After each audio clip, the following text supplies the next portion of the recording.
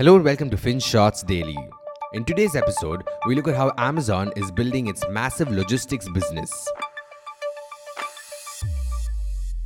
Before we start today's episode, here's a quick side note from Team Ditto.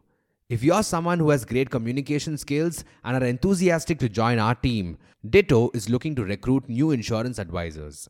You don't even have to know much about insurance. We will train you from scratch and you can enjoy working remotely with a great team. So if you're interested or you know someone who is, please check out the links in the description below. If you start seeing big blue jet planes in the sky, don't be surprised. You're looking at Amazon. The e-commerce giant has launched Amazon Air in India to ferry your big brown packages. And it's all part of its global plan to dominate the skies. Globally, it owns 11 of its own planes, leases at least 100 other jets, and flies 200 flights daily. And it doesn't do everything itself. It works with 7 different airline companies to do the dirty work of dealing with pilots, following the regulations, and flying the planes. Now, if you're wondering when this obsession with airplanes began, we have to rewind a bit to one fine morning in 2014. It was just before Christmas, and Amazon had a deal of the day in place. It was for the Amazon Kindle. Amazon had made a promise to deliver the e-reader just in time for the holiday. But there was a glitch. Amazon found that there weren't enough Kindles in the Seattle area. There weren't enough Kindles even within driving distance that they could get to Seattle in their trucks. It had to quickly fly the Kindles in from other warehouses. So, it checked with its cargo partner UPS if they could spare some planes. UPS said no. It had enough on its plate and couldn't appease Amazon during the busy holiday season. Amazon executives freaked out. They couldn't break their promise to customers, especially on Christmas Day. Calls were made, everyone scrambled, and somehow Amazon managed to charter enough planes. The Kindles made it on time to Seattle. It was a Christmas miracle. But that incident wasn't enough to light the fire.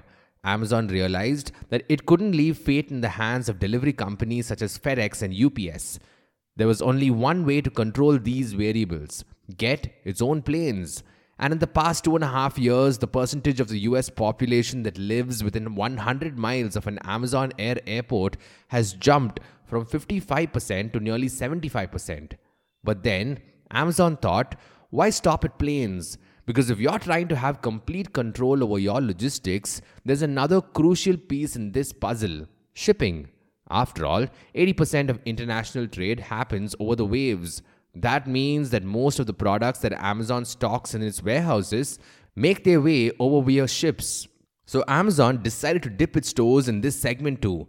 And over the past few years, it has been chartering its own cargo ships. It's even making its own shipping containers. Remember when there was a massive global shipping problem in 2021? Containers weren't enough and freight costs were soaring. What cost $2,000 to ship in 2019 suddenly cost a staggering $20,000. Naturally, companies that were paying through their nose for importing goods had to raise prices, which hurt consumers too. But Amazon had prepared itself well. It used its own shipping network and cut delays and costs. For instance, when cargo vessels were waiting for 45 days to dock at the Los Angeles harbor, Amazon simply rerouted its own ships to less popular ports like Washington, and then hauled it using its own trucks to wherever it needed to go. And as per SJ Consulting Group, the e-commerce giant now controls freight for over 72% of its own packages. This number was just 45% in 2019.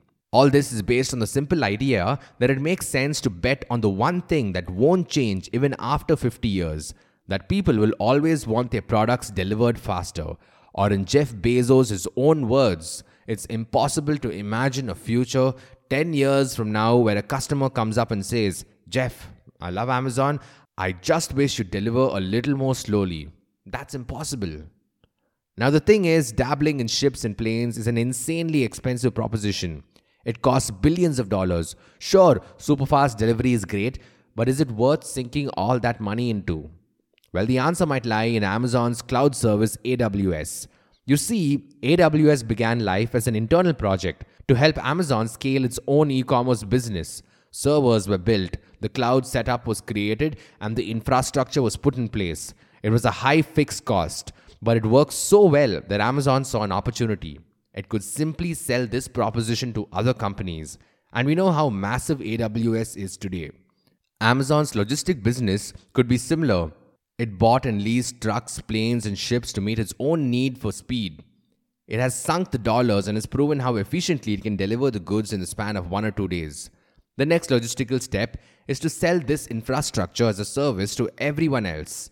Get D2C companies to ditch the Blue Darts, DHLs, and deliveries of the world and piggyback on Amazon's fleet. And in a small way, you can see this is starting to play out already.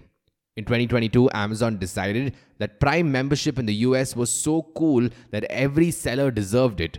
If you're someone who sells protein bars and folks come to your website to place an order, Amazon would allow you to place the Prime stamp at checkout. The Prime logo has a certain amount of trust built in it. People know and recognize it. They know that deliveries will be quick. They want an Amazon-like delivery experience. So the merchant could simply use Amazon's delivery service to sell products on their websites too. They called it Buy with Prime. It's a win for customers too. They can simply utilize their Prime membership for shopping on websites other than Amazon. It's more bang for their buck. And the rumors are that Amazon is beginning to adopt this playbook in India too. In the past few months, it has been building out its shipping service. It's offering any seller the chance to use the Amazon network to ship their goods quickly. And it's impinging on the turf of pure play logistics players such as Delivery and Blue Dart. So yes, the way it's shaping up, Amazon's ships, planes, and trucks won't be just for themselves. It could soon be for everyone.